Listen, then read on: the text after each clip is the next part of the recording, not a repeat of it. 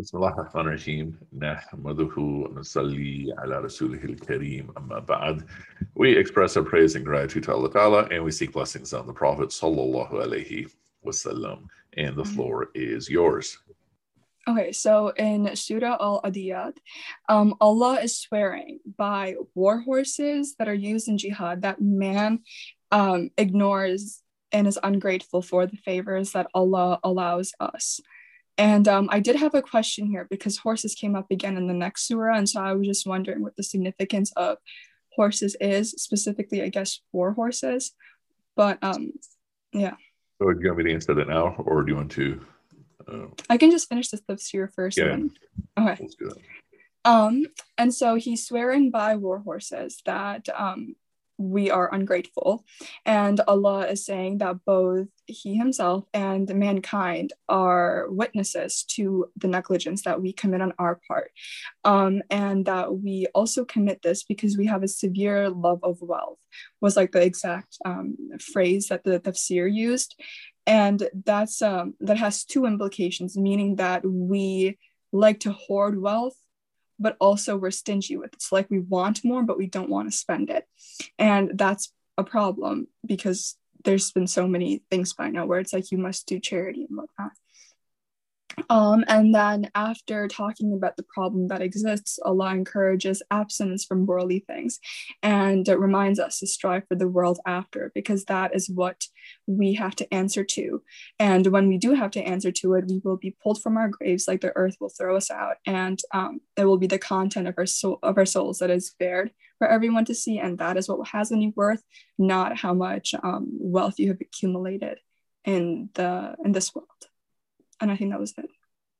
Okay, that was good. And so a couple points. The adiyat, we find a lot of discourse about a couple of particular animals throughout the Quran, the Hadith. One is horses, another one's camels, another one's donkeys, and then to a lesser degree, sheep and such. And looking at them all, both just as very, very significant animals, as well as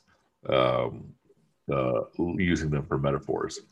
And so these adiyat, so these war horses, they're like the thoroughbred race horses that you would have, in the Kentucky Derby and such.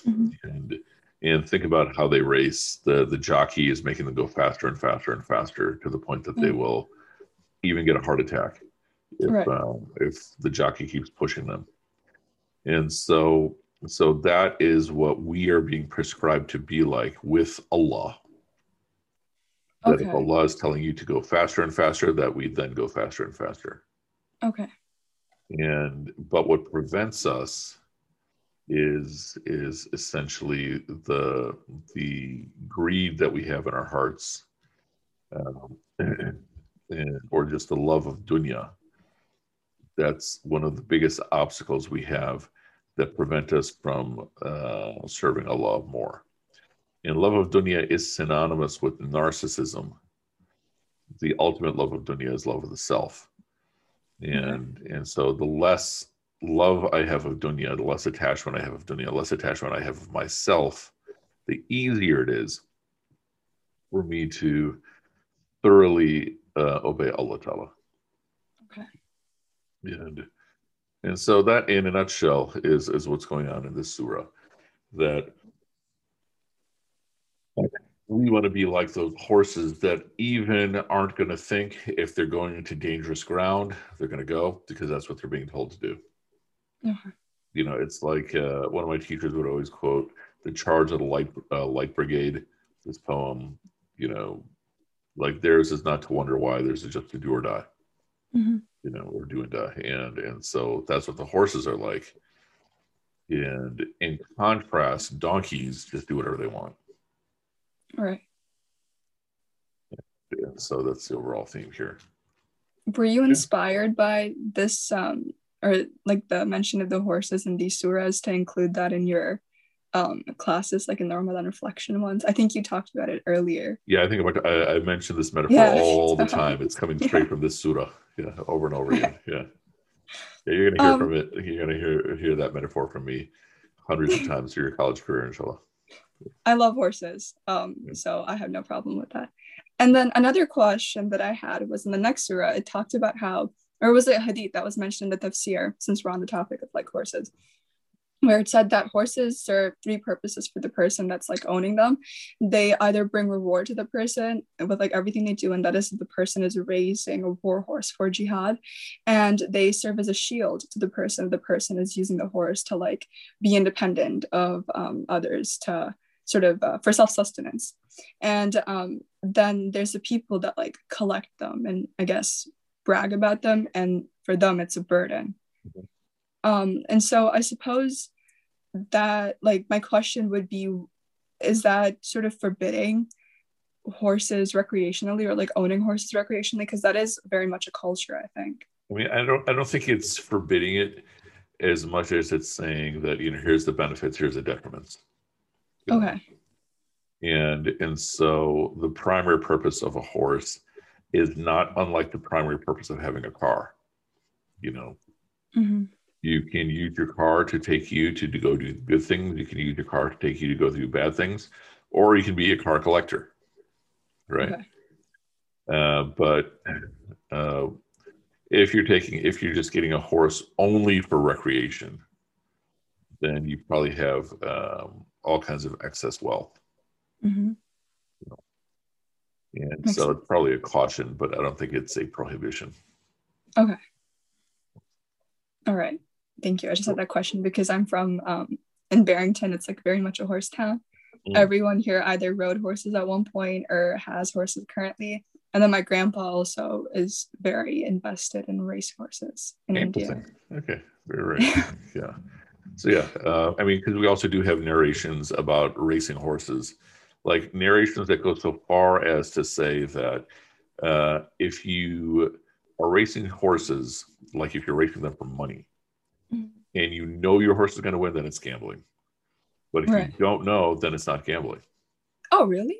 Yeah, it's really, really interesting. I mean, we'd have to put those in the narration in the whole universe of ayahs and hadith on gambling and such. But yeah, literally, that's what the hadith say.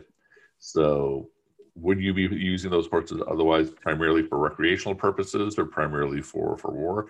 I mean, I'm guessing they're probably using them primarily for some usage, some, you know, some benefit. But the point is that it seems like it could possibly also mean horses that you just own for recreational purposes. Right. I mean, I suspect even in their environment, having an animal for recreation purposes would probably be itself a burden. Because, I mean, it's different than suburban America, you know, where like if you own a horse, either you own a lot so big, you know, mashallah, that a horse can live there, or you have someone else who's actually taking care of your horse. Yeah, you board them. You know, so yes, I'm guessing it's probably just harder to have horses purely for recreational purposes. Yeah, I think they might be one of the most expensive animals to just have recreational, domesticated animals at least. Yeah, I believe so. Yeah. But yeah, I was just curious. And then so for Surah 99, Az-Zalzala, they provided some background first as to, I think, how the surah was revealed. I'm not sure if that's what the background was for, if it was just there for the sake of being there. But essentially, it was an old man came to the prophet and asked to be taught something to recite. And so the prophet was like, okay, how about this? And he didn't like it. He was like, my tongue is hardened from age. And then I think it was like on the third attempt that the prophet said something about the Zalzala, like the day of judgment, the earth cracking open, etc., etc. And that sort of struck a chord with the man, and he was like, yes, this is good. And so he went away. And the prophet remarked the man had been successful, like the little man is successful. And he asked like the man to be brought back to him. And when this man came back to him, he asked the prophet about what type of sacrifice he can make for Eid al-Adha, because he doesn't have, I think, like livestock. He was saying something about having a borrowed camel, which obviously wouldn't be his own camel. And so the prophet was like, no, practice proper hygiene and that will be enough of a sacrifice. And so I guess that's like a comment on staying within your means. I wasn't sure exactly why this was put in place in the tafsir, other than the mention of like the prophet talking about al-Zalzala, like the day of judgment and the earth's earthquake. but that's how it started. And then the surah goes on to talk about, again, the day of judgment and what will take place during it. And so this is described as like a massive earthquake, not anything small, but like the whole earth will essentially be shaking. And when this happens, the earth will throw out its burden, being all the bodies of the dead. And it will also throw out its liver, I think is what they said, meaning like columns of gold and silver. And when this happens, people themselves, like murderers, thieves, et cetera, will come forward and they will say that I committed a crime for like this wealth, like for the gold, for the silver.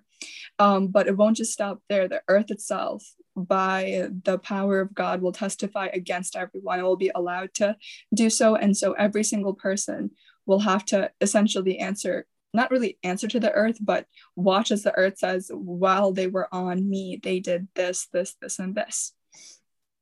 And then this sort of general theme of the Day of Judgment goes on to a more focused stance on small good and small evil, in which they were talking about how every single good and bad deed will be counted, even if it is as small as a speck of sand, I think. And they were saying that because of this, you should strive to do any good you possibly can. And this can be something as small as giving half a date in charity or just smiling when you see someone. And this also is, again, a double-edged sword. So you should strive away from even the smallest bad, because that will add up. And that's essentially what they're saying. Like every single tiny good and bad will add up, and that will be what you have with you on the Day of Judgment. Like that's what you will have to account for. And there were some examples that were listed of the smallest good deeds and how the smallest sin should be avoided. But I think that that's how the tafsir ended. Yeah, I think that all of that was good. In the context of why is this being discussed in the tafsir, what is the essential point here? The essential point here is that what matters in the end of the day is your actions, which includes a major part of that is what you do with your finances and all that, and nothing will be left unexposed. And yeah, and as you're reading through surahs like this and commentaries like this, and like it says, and humanity will cry, what's wrong, what's going wrong. Try to imagine that that's you. Right. So like you're waking up and you're in the middle of the most colossal earthquake you've ever experienced. And then out of terror, you're running from your house to whatever seems safe, and you keep running and such, but you're so terrified, you're not even going to care about anybody in your family. And then look at that as, what's the word, as just a reminder that this day is inevitable. So either you can be in anxiety about the day, or just decide, okay, this is literally the purpose of this existence, and so let's prepare for it as well as we can. Yeah. Okay, good. Any questions? Not about the surah. Oh, my mom wanted to ask. Then should I turn off the recording? Okay. Yeah, sure. سبحانك اللهم وبحمدك نشهد أن لا إله إلا أنت نستغفرك ونتوب إليك.